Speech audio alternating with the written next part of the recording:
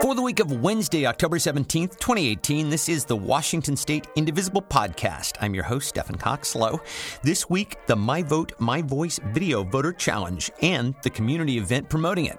The event is happening Monday, October 22nd, and we will be talking this hour with some of the featured speakers and sponsors, including Washington State Poet Laureate Claudia Castro Luna, Tamina Watson and Aaron Albanese of the Washington Immigrant Defense Network and Lawyer Moms of America, Kim Rackmeller of the voting app Vote With Us, and Casey Latchley, designer of the Trump Chicken. That's all ahead, so stay with us.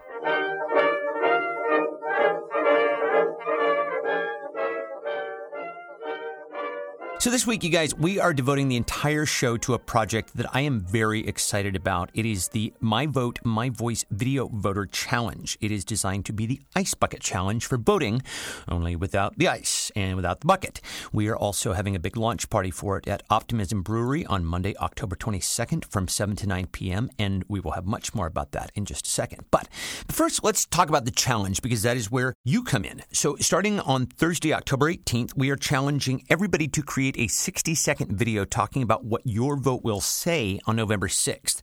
You will end the video by challenging 3 to 5 other people to make their own video, and you will tag them when you upload the video to Facebook, Twitter, or Instagram, or whatever social media platform you use, with the hashtag MyVoteMyVoice. Sounds pretty straightforward. This project is actually in conjunction with National Indivisible, MoveOn.org, and Robert Reich, and select videos will be broadcast on Robert Reich's Inequality Media and will be shared via Indivisible's network across Facebook, Twitter, and Instagram. So that's the big news there. But ultimately, it's just pretty fun and cathartic to make your own video. So let's check out some samples. So when we launched this project, we did put out a series of videos that were shot and edited by Derek Armstrong McNeil, who did the documentary The Road to Nicholsville. And just simply put, they're incredible. Here is one featuring Anila Afzali. She is executive director of an initiative called MAPS Amen. And by the way, she was just voted American Muslim of the Year by the Council of American Islamic Relations, which is a huge deal and very well deserved. So congratulations to you, Anila. So here is the audio for Anila's video. My name is Anila. My vote is my voice. And this November, my vote says that we, the people, are greater than fear. My vote speaks for the aspirational ideals of our country and against policies like the Muslim ban, because we do not tell people how to pray, and we should not ban people based on their religion. My vote speaks for the numerous families separated through cruel immigration policies, religiously discriminatory laws, the prison industrial complex, and more.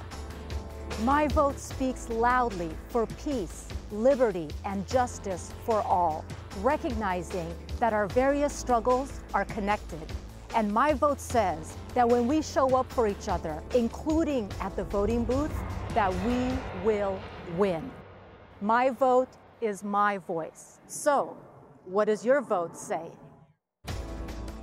Next, I'm going to play you the video made by Indivisible Washington's 8th member, Alex Johnson, who, I should mention, is the person who instigated and helped create and launch this video project, along with the astoundingly amazing Maggie Cuevas and Kat Martin. And so here is the audio for Alex's video. Hi, my name is Alex, and my vote is my voice. This November 6th, I'm voting because for far too long, women have taken a backseat to the laws of men. For far too long, we have not had bodily autonomy, we have not been believed, and we have not had equal representation in the House or the Senate or the White House. I'm voting because 100 years ago, my voice would have been silenced even more because women didn't even have the right to vote. Just now, when I was trying to record this video about my right to vote and about what my voice says as a woman, there were people in the park here playing music that was very offensive to me and to my rights as a woman and to my body. Just goes to show that we have to continue to fight for what we believe. I will fight and I will vote this November to put a woman in my congressional House seat, and I hope you vote and do the same. So, what does your vote say? So, that's it. It's easy, right? Yeah, you got this. All of the instructions will be on the show page at indivisiblepodcast.org. But again, make a 60-second video about what your vote will say, tag 3 to 5 people, and post it up with a hashtag #MyVoteMyVoice. And like I say, select videos will be distributed by Indivisible and Move On and broadcast by Robert Reich. So that's cool. All right, so let's talk next about the event. So again, the launch for the event is happening at Optimism Brewery in Seattle on Monday, October 22nd from 7 to 9 p.m. Optimism is one of the many great sponsors that we have for this event, along with the ACLU of Washington, Planned Parenthood, Lawyer Moms of America, Washington Immigration Solidarity Network, Washington Immigrant Defense Network, Civic Link, Vote With Me, Amplifier Art Lab. You can see their amazing donated artwork on the show page. Also, Indivisible Washington's 8th, Seattle Indivisible, KBCS 91.3 FM, and Cupcake Royale, in case my mom and wife needed any incentive to make the scene, which they didn't, but in case you do, hey, cupcakes. The event will also have an amazing lineup of speakers, including Anila Afzali, whom we just mentioned, Washington State Poet Laureate Claudia Castro Luna, as well as Tamina Watson and Erin Albanese of Wyden and Lawyer Moms, all of whom we will be speaking with in just a moment. And last but in no way least, our rock star Attorney General Bob Ferguson. Did I mention that he's sued the Trump administration 17 times? Yeah, so that guy. There will also be 60s and 70s soul and R&B from DJ Mega Booty of the KBCS show that I love, Mega Booty and Funk Scribe present. That is every Friday night from 7 to 9 p.m. And it is how Lori and I usually kick off our weekends. I will also mention that I will be acting as MC for this event. So, if we've never met in person, just come by and say hi. Okay, so I think that covers it. Wow, there's actually never been this much me on the podcast before. Okay then, on with the show. And we welcome first this week one of the featured speakers for the evening's event, and we are very happy to be welcoming her back to the program, Washington's 5th Poet Laureate, Claudia Castro Luna. Hello, Claudia. Hello. Thanks for having me. No, it's so great to talk to you again. So we'll talk a little bit about the My Vote, My Voice event in a moment, but I just think listeners would love to hear what you've been up to since we last spoke. I know you've been enormously busy. Just briefly give us an idea of what your tenure has been like over the last few months, what you've been doing, where you've been going. Well, it's been, busy and really exciting, traveling to really almost all corners of the state, speaking at schools, community centers, giving talks and readings at bookstores. I visited in Walla Walla, for instance, I visited the penitentiary there. And in Orcas Island, I got a chance to do a reading at the farmer's market and encountered a very small, but thriving Salvadoran community. Oh, wow. In Orcas Island, which was really interesting. And I just got back. I was up in Twisp, in Okanagan County 2 weeks ago, and then in Anderson Island. So the last trip I did was Anderson Island, which I believe is the southernmost island in Puget Sound. So you really have been all over the state. I know that the last time we spoke, we were sort of talking about all the miles that you'd be putting on your car, and it sounds like you've been definitely, kind of putting your car through its paces. So, I'm curious to kind of get an idea when you're out talking with people, what the general mood is right now as we get close to the midterm election, because politics is certainly on everybody's mind right now. How much does politics come up when you talk with people? And really, what's your latitude to discuss politics as State Poet Laureate? Yeah, I think that's a very good question. It hasn't come up, frankly, as a direct question in any of the forums I've been to. I think what I normally say, or what I've said, is that I find it really inspiring and hopeful to have rooms of people gathered to hear words. So, poetry builds communities, readings bring people who normally wouldn't go. It's outside of the normal day. And here we are at 5:30 p.m. in a bookstore, together, building community, being in community, sharing something that is hopeful and beautiful, and that really heartens me. So I think that is the extent of how I've addressed that. There haven't been any direct questions about my positioning on anything that is political this last week. Maybe because the elections are getting closer, 2 people did say, please vote. And that was, that's been the extent of it. Of course, the position itself is a nonpartisan, non-political position. So I think that it is understood that is not what we're there to do. Sure. And perhaps that is because that is why we have not engaged in a political conversation. Yeah, well, I mean, the people saying please vote is very much in line with what the My Vote, My Voice project is really all about. It's really encouraging people in a nonpartisan way to get out and vote. And so in that way, you're sort of the perfect speaker for this event. It's interesting because you talk about poetry building community, and we talked about this the last time that we spoke about how poetry can really help at a time like this. And I'm getting the sense that there is a hopefulness that is coming from people really just gathering and maybe kind of taking a break and taking solace in the written word. Yes, I do think that there may be some of that of taking a break. I also think that there's something about poetry being honest. People ask me sometimes, what is a poem? And I respond that a poem is a truth, that for an artifact, a poem is a linguistic artifact. And for it to be a poem, it has to hold some kind of truth, the writer's truth.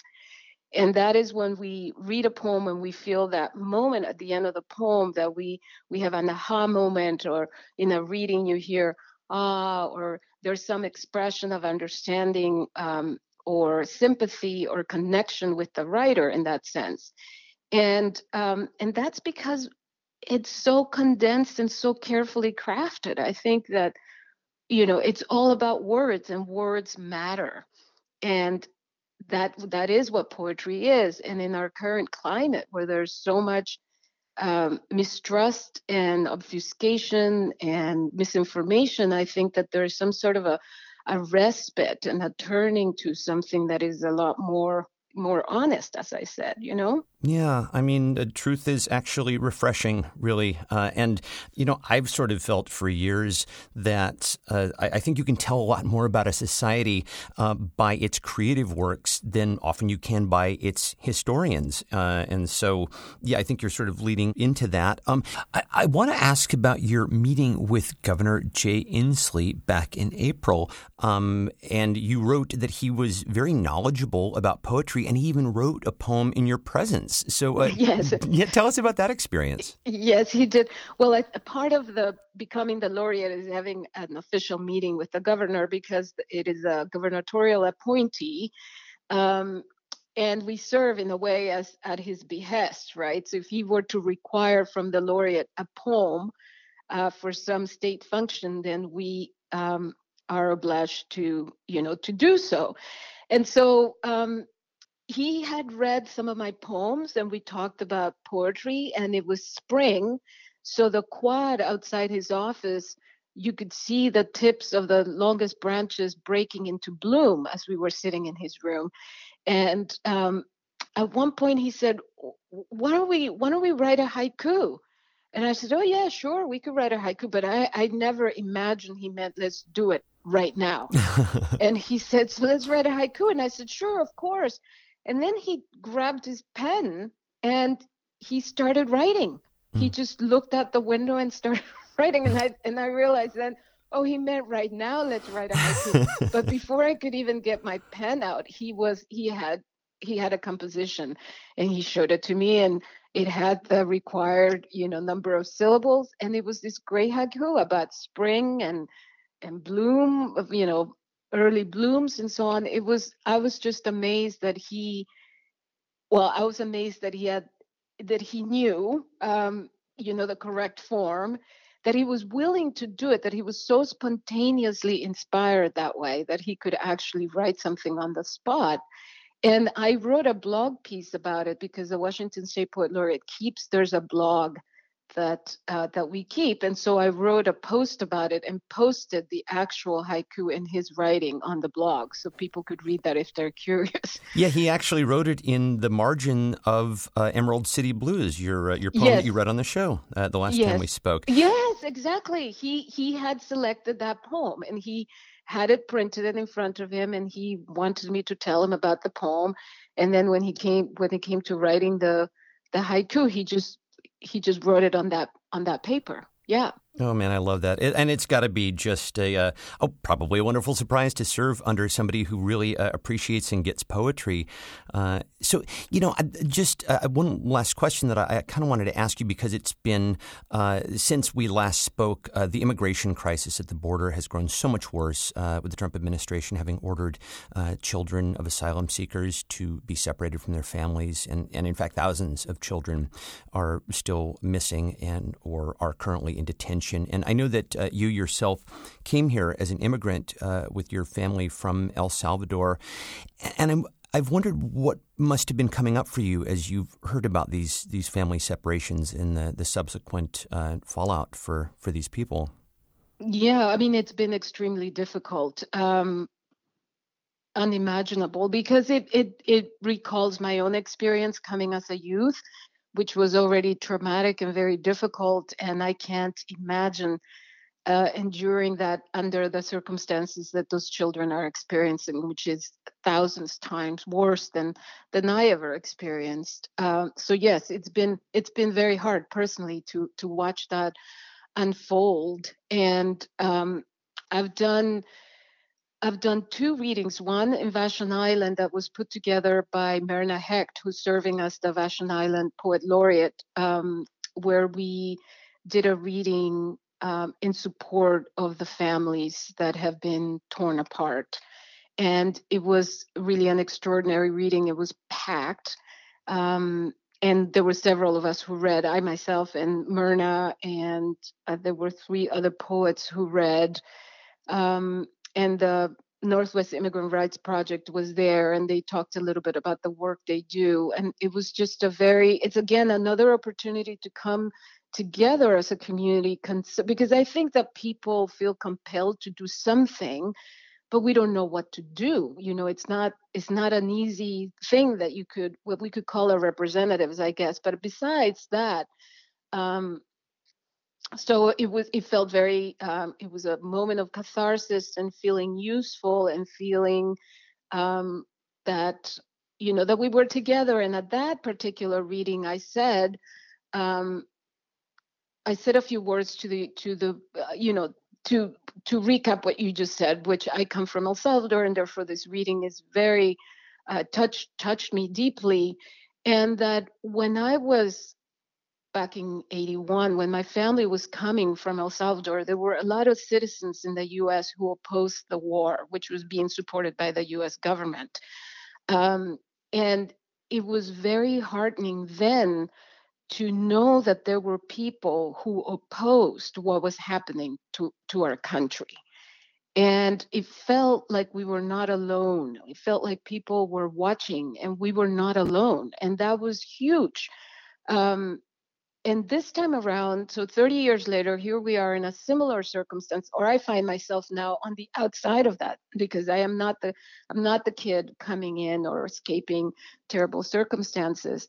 And what I find is, and I said this for people, that we were there to support these kids, to tell them they're not alone, but we're also there for ourselves. Because in coming forward in an event like that, you reassert your humanity. And that is how I feel. I'm doing this for the kids, but I'm also doing it for myself, because I have empathy, because I'm human, because I feel for the pain of others. And I wish it were different. This shouldn't have to be this way. This shouldn't be that way. And it was a discovery for me to learn that it is not just a one-way street. We're not just helping them. We are helping ourselves in that process. Yeah, and this is another example, as you say, of poetry building community and also poetry's ability to express what is often inexpressible in other ways. True. Yeah. Yes. So, as I mentioned at the top, you're going to be one of the featured speakers at the My Vote, My Voice event on the 22nd. And, of course, this is a nonpartisan position. I initially wanted to ask you about what voting means to you. But in the spirit of My Vote, My Voice and the voter challenge, I will ask you what your vote will say, because I think that's a more appropriate thing to ask a poet. So on November 6th, what will your vote say?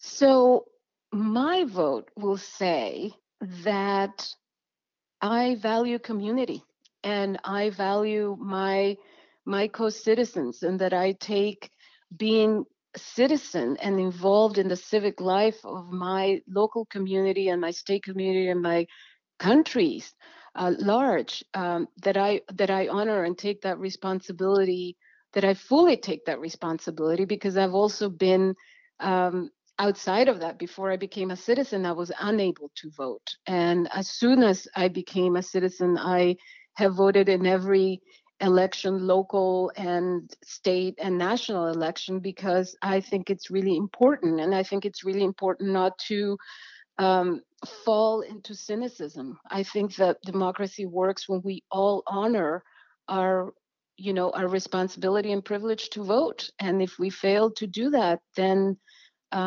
we're not only we're doing a disservice to ourselves and to the community at large. Does that make sense? Not only does it make sense, I think it's extraordinarily well put, and I would have expected nothing less. So we are very lucky to have you as our poet laureate, and we're very fortunate to be having you speak at the My Vote, My Voice event. So everybody come out and hear Claudia Castro Luna on the 22nd. Thank you so much for joining us, and we look forward to seeing you on the 22nd. Well, thank you so much. I look forward to being there.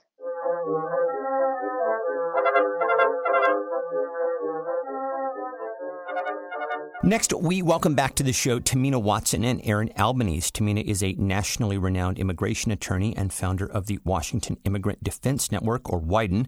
She is also host of her own podcast, Tamina Talks Immigration. Hello, Tamina. Hello. Thank you so much for having me. Of course. And Erin is a nonprofit and business attorney and co-founder of both WIDEN and Lawyer Moms of America. And both will be featured speakers at the My Vote, My Voice event on the 22nd. Hello, Erin.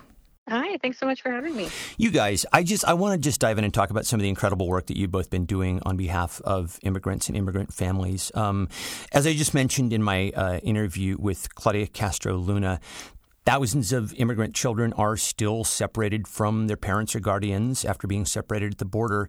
And one of the biggest successes with Lawyer Moms has been in reuniting some of these children with their families. So, Erin, talk a little bit about some of the work that Lawyer Moms has been doing here. Sure. We have, to date, used about 1 million pledged donated airline miles and about $2,000 in fees and vouchers to pay for 50 flights, and that includes reuniting separated families, other urgent immigration or immigrant travel needs, and volunteer attorney travel. We recently have seen more kids who are being reunited with their families in their countries of origin. So the ACLU and other NGOs that are on the ground in countries like Ecuador and Honduras and Guatemala are finding the previously deported parents, and we're able to work with other groups on the ground here in the U.S. to locate a chaperone and to fly the kids back to their parents. Yeah, it's falling to NGOs and ACLU to kind of, do the work of locating a lot of these families and kind of cleaning up the mess that the Trump administration made. And it's I think you're sort of hinting at something that it's a little bittersweet that the families are being reunited, but they're being reunited in the circumstances that they initially fled, right? Absolutely. So it is bittersweet. It's exactly the word that I would use.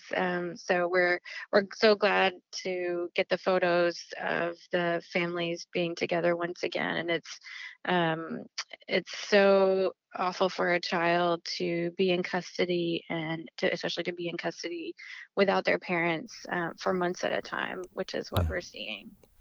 Yeah, it's horrifying, and again, just tremendous work that you're doing there. Lawyer Moms is also working on organizing public comment initiatives in response to a couple of the things that the Trump administration has been doing. First, the DOJ is attempting to get rid of the Flores settlement, and that's the rule that prohibits the federal government from keeping children in detention centers for more than 20 days. And they are also looking to make changes to the so-called public charge policy, which can deny immigrants green cards if there is a suspicion that they might avail themselves of programs like Medicaid or SNAP. Erin, talk about what Lawyer Moms is doing here. Thanks. We are coordinating an effort to maximize the number of public comments on both of those initiatives. So, as you mentioned, the changes to the Flores settlement would clear the way for children to be held indefinitely in unsafe conditions. And, studies have shown how potentially psychologically damaging that can be even for a short period of time. Yeah. The public comments to that are due on November 6th. So we'll be publishing a toolkit on our website and on our Facebook page at Lawyer Moms of America for how individuals can make a public comment before those proposed rules are enacted. And the other one that you mentioned, the regulation limiting visas and green cards to immigrants who the administration believes may take advantage of public assistance. And it's a very low level of public assistance, and certainly widening the scope of public assistance programs that people might be using. And those comments are due on December 10th.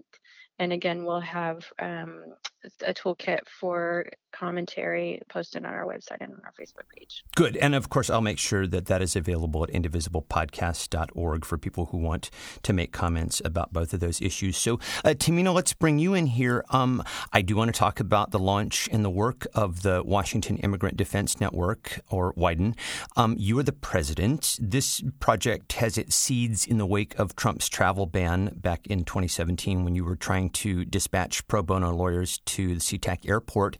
And you and Erin actually met at the protest at the SeaTac detention center following the DOJ's family separation policy, the so-called zero tolerance policy. Talk a little bit about WIDEN and what it does.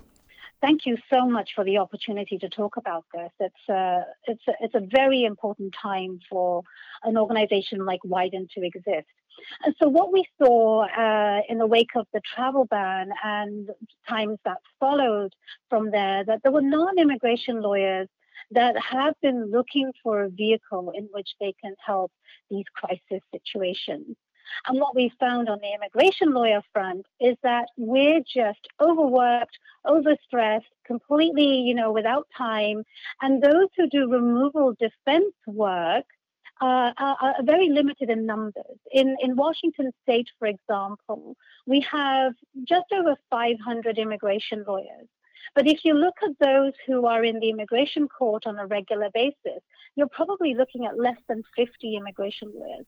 Now, if you look at the problems that we are facing, 50 immigration lawyers is not enough.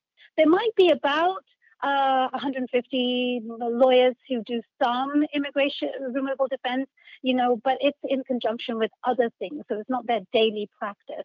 So WIDEN came along because I was leading a committee through the local Immigration Lawyers Association, essentially trying to mobilize lawyers in different situations after the travel ban, where organizations, various entities will come to me requesting lawyers to be provided for certain, pro bono clinics, for example.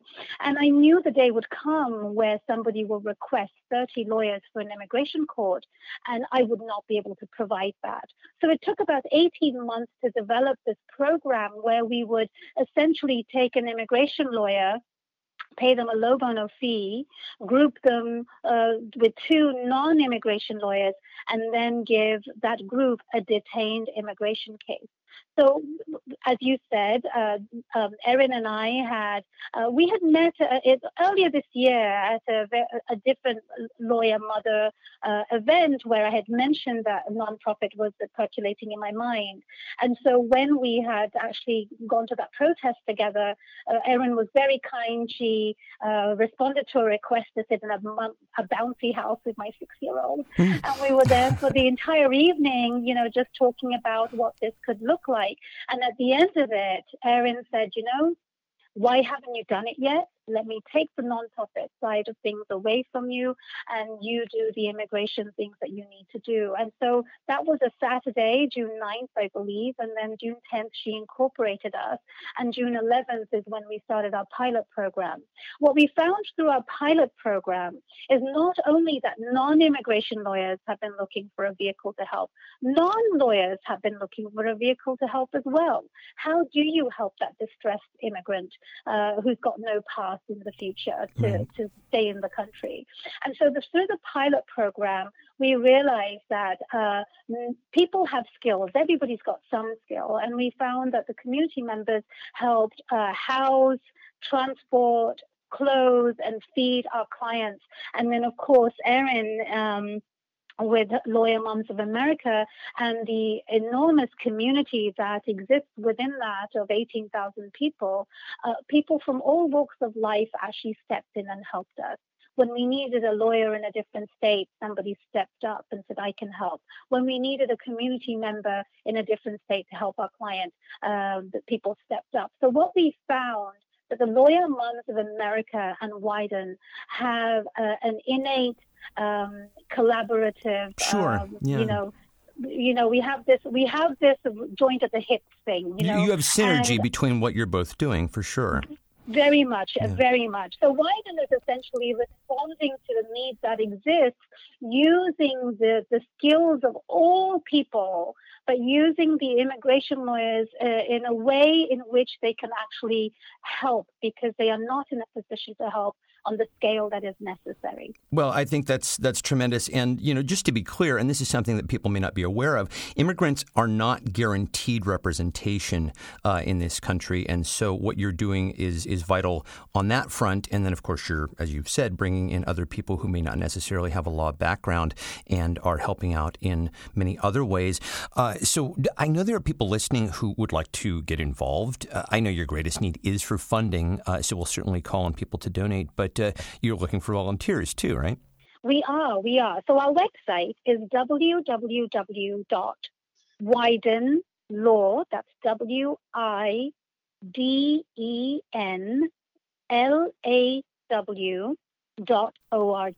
Great. widenlaw.org. So anybody who wants to learn more can go to our website. On our website, they can donate funds to us, but there are also links for signing up to volunteer. What are you looking for people to help out with right now? Well, at this very moment, we actually do need a lot of money. We're sort of in a chicken and egg situation. Without money, we can't take more cases. Without more cases, we can't have the people, in the trenches. So money is, at this point, our primary need. But we also need people. We need volunteers to help Erin and myself with some of the basic juggling of an organization. Erin has her full-time job. I have my full-time job.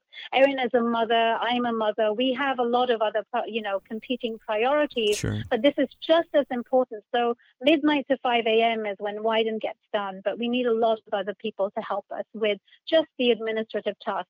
But when a case comes in, we will need somebody to coordinate the volunteers, but we need all types of skills. In an immigration case, there is always the need for interpreters. We need, psychological evaluators, mental health evaluators, even doctors sometimes. We need a network of people, which is why we're called the Network, Washington Immigrant Defense Network. And so anybody who has been looking for a vehicle to help this situation can find a way to actually help us. And what we eventually will do with these little teams that we will create, we will add non-lawyers as well, because a lot of work that goes into a case is administrative sometimes. Sure, of course. You need to hole punch. You need to hole punch the brief. You need to paginate the brief. It needs to be in certain ways. You can't use whiteout sometimes. There's a lot of administrative tasks that can be done by a non-lawyer, a non-immigration lawyer. And so we will be looking for that type of help as well. And so help can be, we need help in all sorts of forms and ways, and skills are necessary. But right this moment, because we have received our nonprofit certification, money is our biggest need. Absolutely understood. Yeah. And I will make sure that the link for widenlaw.org is available for people on the website at indivisiblepodcast.org. So I'd just like to close on the issue that is bringing us all together, and that is inspiring people to vote. So I will ask both of you about your thoughts on the importance of voting, especially in this midterm. Erin, what is going to be driving your vote in November? I'm voting for the children who we haven't been able to connect to their parents yet, and people like them who don't have a voice because they are not citizens, because they're not adults. And so I am voting to be their voice. That's wonderful. And Tamina, what will your vote say on November 6th? You know, my vote is to hold on to our democracy. As an immigration attorney, I'm seeing the fallback of these policies on a day in and day out basis, not just the children, but every single type of case, whether it's an H-1B or a family-based spouse petition, you name it. But, you know, if I look at our country as a whole, and I have children, my children's education matters to me. My children's health matters to me. And so I'll be voting for having representatives who care about all of us, not just the 1%. Wonderful. Well, I'm still going to hit both of you up to make videos. So just you've been put on notice. Mm-hmm. But Tamina Watson, Erin Albanese, thank you again for coming back, and thanks for all your incredible work. And we'll see you at the event on the 22nd. Thank you. Thanks so much for having us. Thank you so much. And we talk next with Kim Rackmeller, who is the Director of Engineering at the New Data Project, creators of the app Vote With Me, and they're one of the great sponsors who will be at the My Vote, My Voice event. Kim Rackmeller, welcome. Thank you. I'm glad to be here. Well, so I want to talk about the New Data Project in a moment and what you're doing collectively. But first, let's talk about the Vote With Me app. So this is an app that accesses your personal network, and it produces a list of what your website calls the highest impact potential voters in your address book, so that you can remind them to vote. So, I'm curious how the algorithm works. I mean, how does Vote With Me determine who is the highest impact potential voter in your database? What's that based on? Well, let's start with how this comes to happen. You download the app, and then you give us permission to look at your phone contacts. We map those contacts to publicly available voter records, and then we annotate them with interesting information, like party affiliation. Is your contact on Team Blue? Can they vote in a critical election? One potentially with a chance to change the control of Congress or a state or a governorship? And finally, do they maybe have not the best voting record, in the sense of perhaps they've been a little spotty in actually showing up? Yeah. And so by giving you those facts, we put the power in your hands to decide who it is that you should reach out to.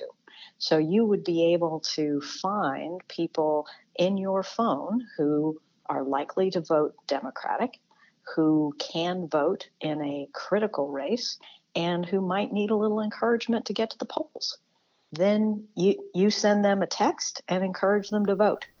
And it is the people with the lowish propensity for turning out for elections who often can make the difference. This seems similar to what's called the VAN, which anybody who is out there canvassing right now will be familiar with. And this is similar voter data that people will use when they go canvassing or when they are phone banking and things like that. Just to be clear, and I think we're clear on this, but I just want listeners to know this.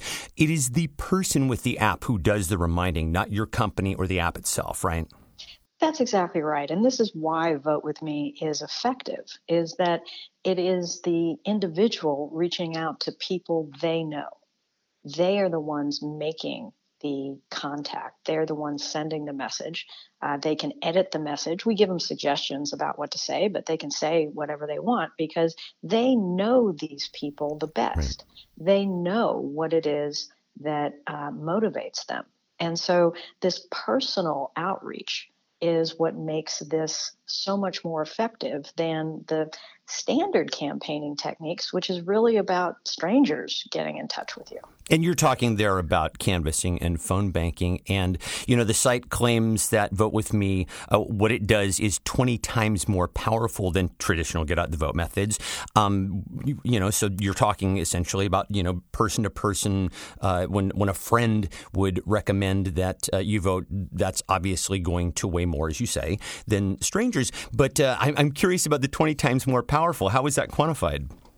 So this was from data that was gathered from the 2016 election in door-to-door canvassing and phone banking and text banking versus a field trial that we did in the special election in Pennsylvania in March. And so it's going to vary by mechanism, but you can easily say, depending on which kind of thing that you are doing, that Vote With Me is anywhere from 2 to 20 times as effective as the standard campaigning techniques. And the nice thing about it is that it isn't an either-or situation. You can still do all the get out the vote things that people are currently doing. And, bless your heart for doing that. And then when you've, come in from hitting the pavement, sit down and send a couple texts. Or when you're getting together at the campaign office and eating pizza, get together and encourage some people to download the app. It's not a replacement for things that you're doing. It is an easy addition because Vote With Me is free for anyone to use. So you don't have to be volunteering for a campaign to get access, which a lot of the tools that we're describing you do.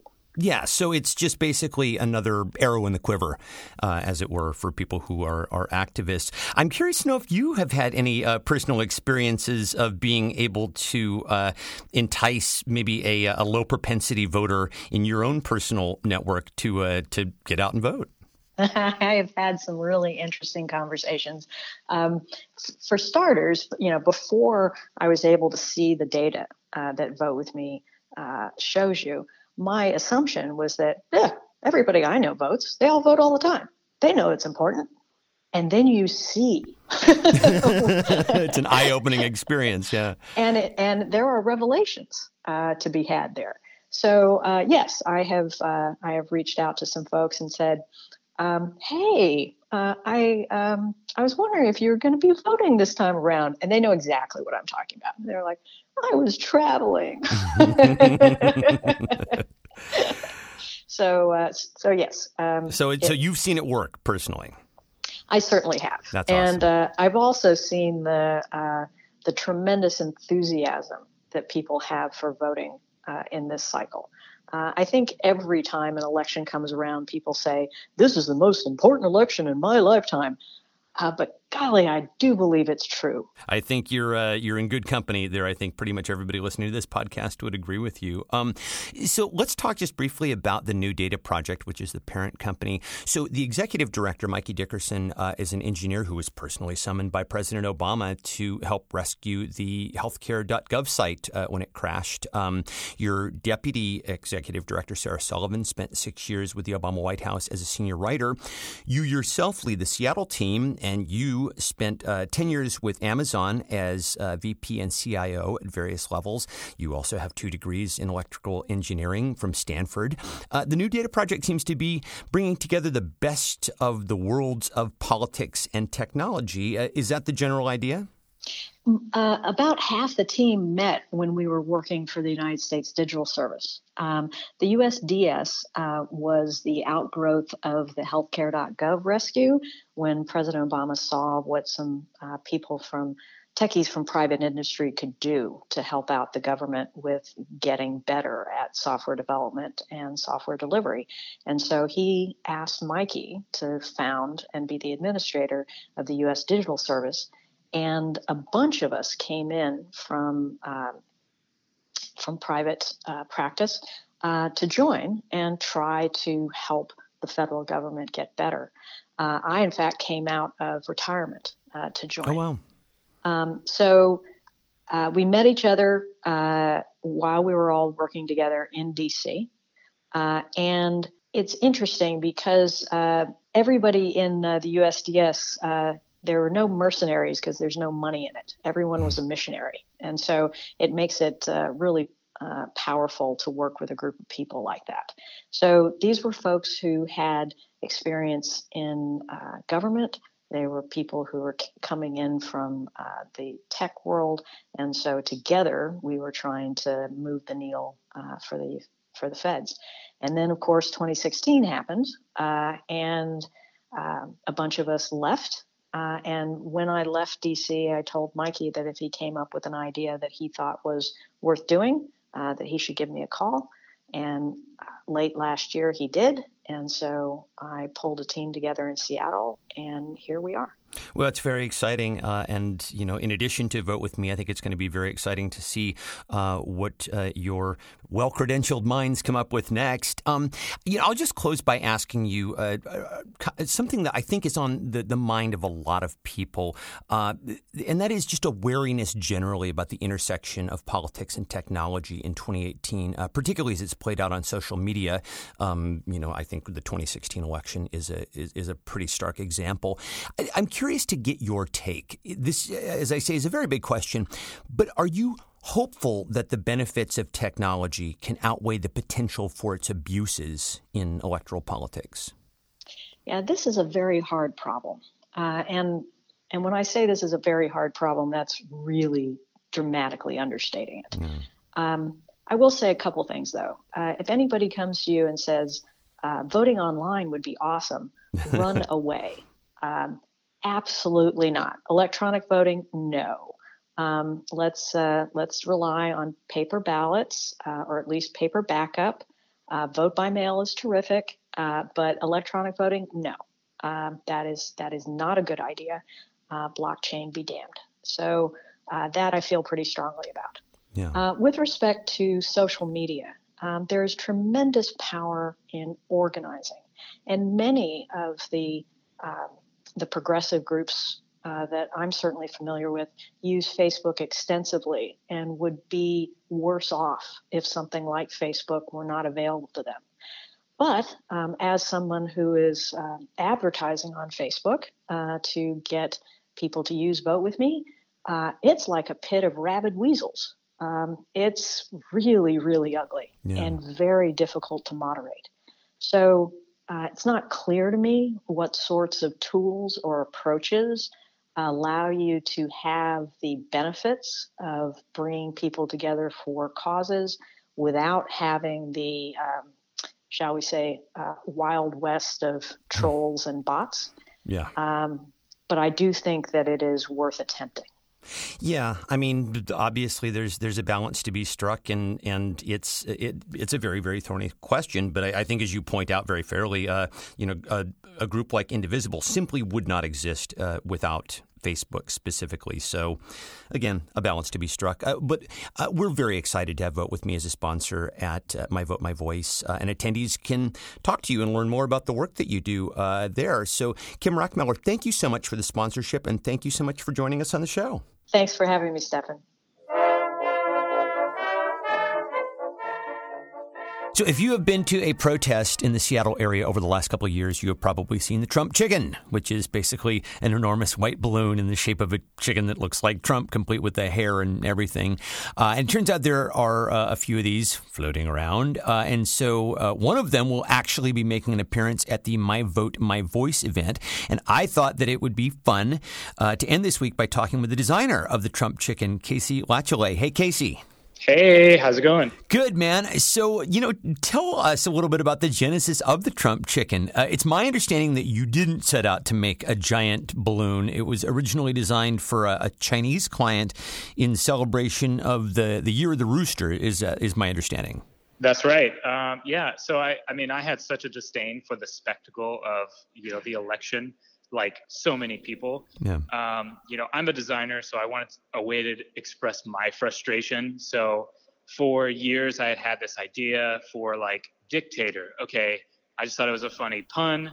I wasn't sure if it was going to be like a Halloween costume of like Fidel Castro with like a potato dick or something like that. But like it wasn't like fully there yet. But once, the election was happening and I was like, oh, perfect. Like I'll just make Trump as a Mr. Potato Head. This is awesome. So I made that. I was told up and down by many lawyers that I would, quote, get the shit suit out of me if I tried to make this an actual desk toy. So I just, made it as a digital design and put it up on my portfolio, kind of like just let it sit there for a while. So, a few weeks later, I got a super cryptic email, mostly in broken English, that they wanted to hire me. This Chinese company wanted to hire me for some character design to commemorate the Year of the Rooster. They mentioned they loved my designs. They kept saying sculpture. I was fairly certain. I was like, oh, there's something lost in translation here. I thought it was just going to be like a 5-foot thing they were going to put in a mall or something like that. And they never explicitly asked me to design it to look like Trump. They just not so subtly hinted that they really loved dictator. So I was like, okay, cool. I got it. So designed that. Sent it off, and this was in October, so it was before he was even elected, and I, like most people, thought there's no way this is going to happen. I was like, these guys are idiots. Like, how can they want this design? Like, there's no way. So that's when the rooster/chicken design came out, submitted it. Waited for like 3 months. So in January, I saw a CNN article, or I think it was a tweet, that showed a picture of the rooster statue, and I was floored. There's no way I thought it was going to be like that. So you didn't know ahead of time before you saw it being broadcast on TV that it had been made into a 30-foot statue in Beijing? Exactly. Yeah. Wow. I mean, they didn't really tell me what it was going to be. They just wanted the design, and they kept saying sculpture. But, I had seen plenty of things in malls, and I tried to do research and stuff, and I was like, what is this going to be? Like, is this going to be like someone dressing up in a mascot of this? Like, I had no idea. Well, yeah. So, then let's talk about the transition from there to it becoming the mascot in balloon form for the tax march that happened back in April. That was where people were protesting Trump for not releasing his tax returns. Talk about how that came about. Yeah. So after the design was made, and I would assume it was put up in a statue, someone thought it would be a great idea in China to make an inflatable out of it. So as far as I can tell, it's not the same company that hired me. So Danelle Morton reached out to me after she started seeing the inflatables. And as far as I could tell, she was the catalyst for, the tax march going on in San Francisco. At this point, I was kind of in awe that my design could kind of affect people so much, and I'm thrilled that it could be like championed by other people beyond its original intent. Yeah. Crazy. Like, that's the best thing that any designer could ask for. Yeah, for sure. So as soon as I heard of the tax march in San Francisco, decided to book a trip down there. This was the first time I had been to San Francisco.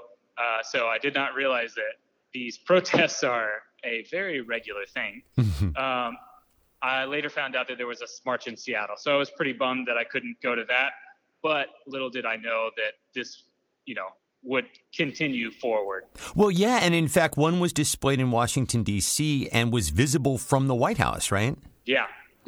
So after the tax march, maybe it was like 6 months or so later, a guy named Taryn Brar decided to pick up the torch of it. He spoke to me about his plans to put the chicken on the lawn by the White House, and I really admire his determination and his research, because he was telling me he, was watching Fox News and watching footage of the White House. And he's like, okay, that's the spot on the grass that I can put it, and they will show it on their program. So he actually did so much research on that. And that was insane. Well, it's super impressive, and I will just mention what I said at the top of the show, and that is that one of the balloons is going to be making an appearance at the My Vote, My Voice event. So if you wanted to see it up close, this is your opportunity. So, just in closing, I will mention, since you talked earlier about being concerned about being sued, you just launched a toy design featuring the Trump chicken called the Twitturd, Turd. You want to tell us about that? Sure, yeah. First, I just want to mention that the inflatable chicken in Seattle it popped up on boats around there. So, just want to say that was amazing. Kat Martin, she's awesome at organizing all this stuff. She calls herself the Chicken Wrangler. So, yes, she is, absolutely. I just wanted to give a shout out to her because she's amazing. Well, she's listening, so she just heard you. Yeah. Twittered. So Twittered came about 2 years ago, trying to make something tangible happen. So I got so many requests from people that wanted a 3D print of the chicken or some sort of vinyl toy. And, I designed it, but I reserved the artist rights to it, but didn't actually have the rights to create anything from it. So wanted to make something that was a bit more of a statement than just the chicken. So borrowed from my own design and created a toy that embodies number 45's favorite activity, tweeting. On the toilet. For those listening, for those listening who haven't seen it, it's basically a Trump chicken tweeting on a golden toilet. Yeah. So myself and my business partner, Kevin Kelly, we kind of wanted to bridge the gap of making it a blue Twitter bird, but having also the option of the white version as well. So you've lost the fear of being sued then, apparently. Yeah. I've been assured that we are fine. Excellent. Now, is this something that's going to be available that people can buy? Yeah. So right now we have a Kickstarter that we're going for right now because this is a completely different avenue for me and learned quite a lot. So in that 2 years, talking with lawyers, making sure I'm not sued, prototyping, talking with manufacturers, and it's such a long process. And we wanted to make it as cheap as possible on Kickstarter. So because of that, unfortunately, we have to order a lot of them. So we have to order 5,000 of them. And I believe the price right now is between $25 and $27 if you wanted to buy one. But that means our goal is about $70,000. So, realistically, we only need 2,000 people to buy it. And then you can have one of these little turds in your home. Well, there you go. Well, you heard it here first, and I'll have a link in the show notes at indivisiblepodcast.org for people to check out for that. Just real quickly before you go, we have been speaking with everybody today about the importance of voting. That's really what this event is all about. So I'd love to just sort of get your take on the importance of voting for you, especially in this election. Yeah, sure. I'll admit this is probably the first time I'll have voted in midterm elections, and shame on me, but I am super determined. And I live in California now. I don't even have a California driver's license, but damn it, I registered to vote as soon as I got down here. Good man. Because I knew how important this was. Yeah. I'm not going to say that people can't complain about politics, but you can't vote. But I mean, come on, most of the time they're mail-in ballots. It's not even that difficult. And this is a turning point for us. We need to show the monsters that this is not the will of the people, and they don't give a about you if you don't vote. Well, that's a perfect place to leave it. You get the last word this week. Casey Latoulet, designer of the Trump chicken. Thanks so much, man. Thank you, man. So that will do it for this week's show. For links to everything that we talked about here on the show, you can go to indivisiblepodcast.org. You can also subscribe to the show there, too. The email address for the show is indivisiblepodcast@gmail.com. Drop me a line. And the Twitter handle is @indivisiblepod. The Washington State Indivisible Podcast is a production of Get Creative, Inc., with production assistance from Cecilia Knob. Thanks again to my guests, Claudia Castro-Luna, Tamina Watson, and Aaron Albanese, Kim Rackmiller, and Casey Latoulet. Hope to see videos from all you guys. And I hope to see you at the event at Optimism Brewery on Monday the 22nd. But as always, thanks to you for listening, and we'll talk to you next time. Bye.